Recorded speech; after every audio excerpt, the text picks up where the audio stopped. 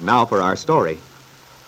In his neat, rather bare quarters in the Wakefield Auto Court this evening, Bill Meade sat opposite his ex-wife, Kit Calvert. She had burst in hysterically not long before, believing her stepmother Jessie had been visiting him, plotting with Bill against her. Finally, Bill had convinced Kit he hadn't seen Jessie. Then she pleaded with him more calmly, had begged him to abandon the idea of fighting for custody of the child he believed to be his own. But Bill had refused. There's no use in our talking about it anymore, Kit. We aren't getting anywhere. But you might as well accept it. I haven't changed my mind at all. I'm going to do everything in my power to get custody of the child. No matter how much it might hurt me. Well, somebody's bound to be hurt. But as long as it isn't my son, that's all I care about. Who's that? Well, lad, I am back. I got news for you, too. Oh, you have a visitor. Yes. I think you know Kit. Good evening, Mr. McKillop. Miss Calvert. How do you do? Well, come on in. But I'm interrupting. I thought you'd be alone. It's quite all right, Mr. McKillop. I'm just leaving. Well, I can see you tomorrow just as well. Oh, don't go, Mr. McKillop. Really, I'm leaving now. And I'm sure you're more welcome than I am. Well, as to that, I wouldn't know, Miss Calvert. I have nothing to gain by staying, I'm afraid. So I'll say good night to you both. Good night, Kit. Good night to you, Miss Calvert. It's an odd coincidence finding your ex-wife here. It was certainly a surprise to me. Did she say why she came? Well, she was awfully excited when she got here. Seemed to have some idea I'd been talking to her stepmother this evening. You know, Jessie Calvert? Indeed, I do know Jessie Calvert. That's interesting. Very interesting. I don't understand it. Kit's got the idea that I know something. That I'm going to use it against her in the suit. She wanted me to tell her what grounds we planned to use. Naturally, I didn't tell her. Even if I knew, I wouldn't have told her. The pattern begins to take shape now. The pieces fit together very nicely. Oh, what do you mean? I thought it was a cock and bull story, and I didn't trust it at first. But now I'm beginning to see there's truth in what I learned tonight. How much, I can't be sure yet. Well, what did you find out? Did the party who wrote the letter really show up? Aye. And did you find out anything that can help us? That depends.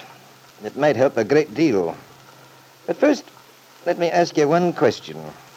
What does the name Paul Cromwell mean to you? Cromwell? Aye. Oh, I know him quite well. He was a friend of my wife's, of Kit's, before we were married. I see. Sort of a friend. Well, I can't say exactly. Would you say that they were intimate friends? Well, yes. That is, they were quite close at one time.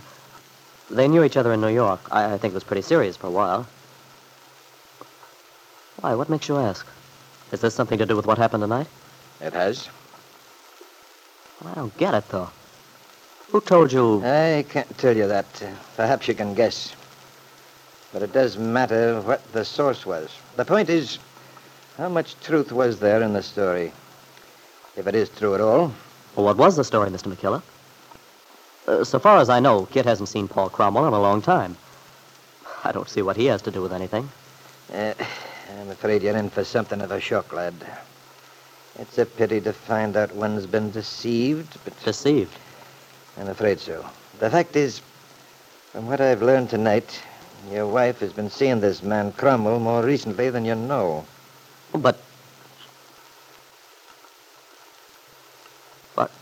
I can't believe it. Kit's never mentioned a word of it. No, lad. Of course she wouldn't. You see, she was at great pains to keep you from finding out. Now, for reasons of her own, she fears the story may have got back to you. Probably that was her reason for visiting you tonight. The reason she was so nervous. Well, she did seem to have something on her mind. She kept asking what grounds I had. Talked about something we must be planning to spring on her. That's it, you see. The young woman thinks she's been discovered. She's frightened. So that's why she... She has good reason to be frightened, too. You see, the information we have now, if we can prove it, changes the whole complexion of things. You mean we might win the case after all? We have excellent hopes, the way it looks now. Oh, gosh, that's the best news I've had in months. No, of course, lad, you must realize the implication will put your ex-wife in a very bad light. But perhaps I'd better tell you as much as I know before you reach a decision. Okay. Now, Bill, from what I gather, while your wife was in California prior to the birth of your child, she lived near Los Angeles at some beach place. Yeah, that's right, at Malibu. Did she tell you in what circumstances she was living then? Well, not particularly. Kit's not much of a letter writer, and, well, the way things were with us then, rather strained. I guess she didn't feel like writing to me very much. I understood she'd rented some house there. I see. But she didn't tell you, did she, that the house she lived in was leased and paid for by Paul Cromwell? That Paul Cromwell was living next door at the time? That he paid for the servants? Had free access to her home? What? Yes, lad.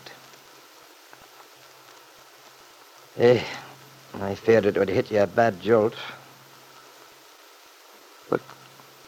Kit has her faults. We didn't get along, it's true, but I never thought she'd...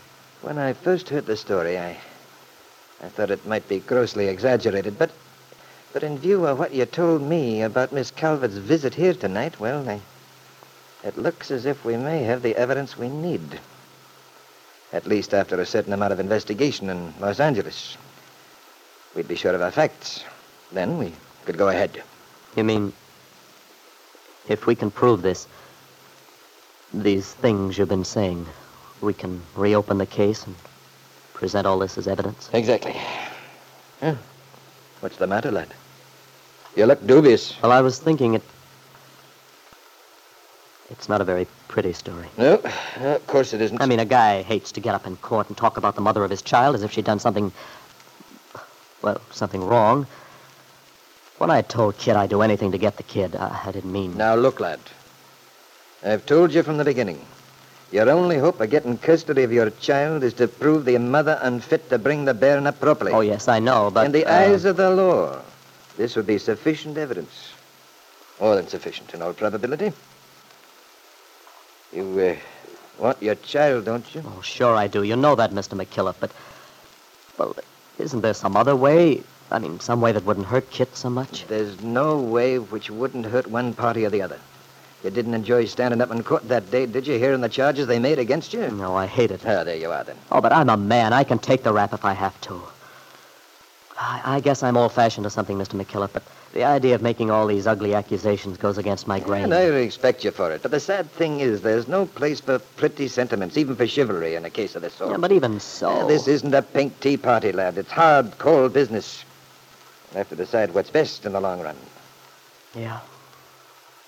And when I think of that son of mine, I feel almost anything would be worth doing to be sure he gets the right breaks. Oh, now you're talking sense, boy. But on the other hand, what kind of a start will he have if in order to get custody of him, I have to drag his mother through a lot of sordid, ugly... Now, remember, if you do have to, it's not you who brought it about. Besides, the girl must have known what she was doing. She's no child, just out of school.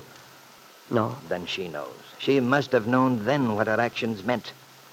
Otherwise, why was she so alarmed tonight? She has a guilty conscience, lad. Yeah, I suppose. I'm an attorney, my boy. I know it's a hard, bitter world. But it's a world that has to be faced. A hard world, the attorney said. And Kit had told Bill only this evening that he'd changed, that he was hard and cold. But Bill hadn't bargained for this, hadn't thought it would be necessary to make such ugly charges against the woman he believed to be the mother of his child. Now he was faced with a terrible decision. What should he do?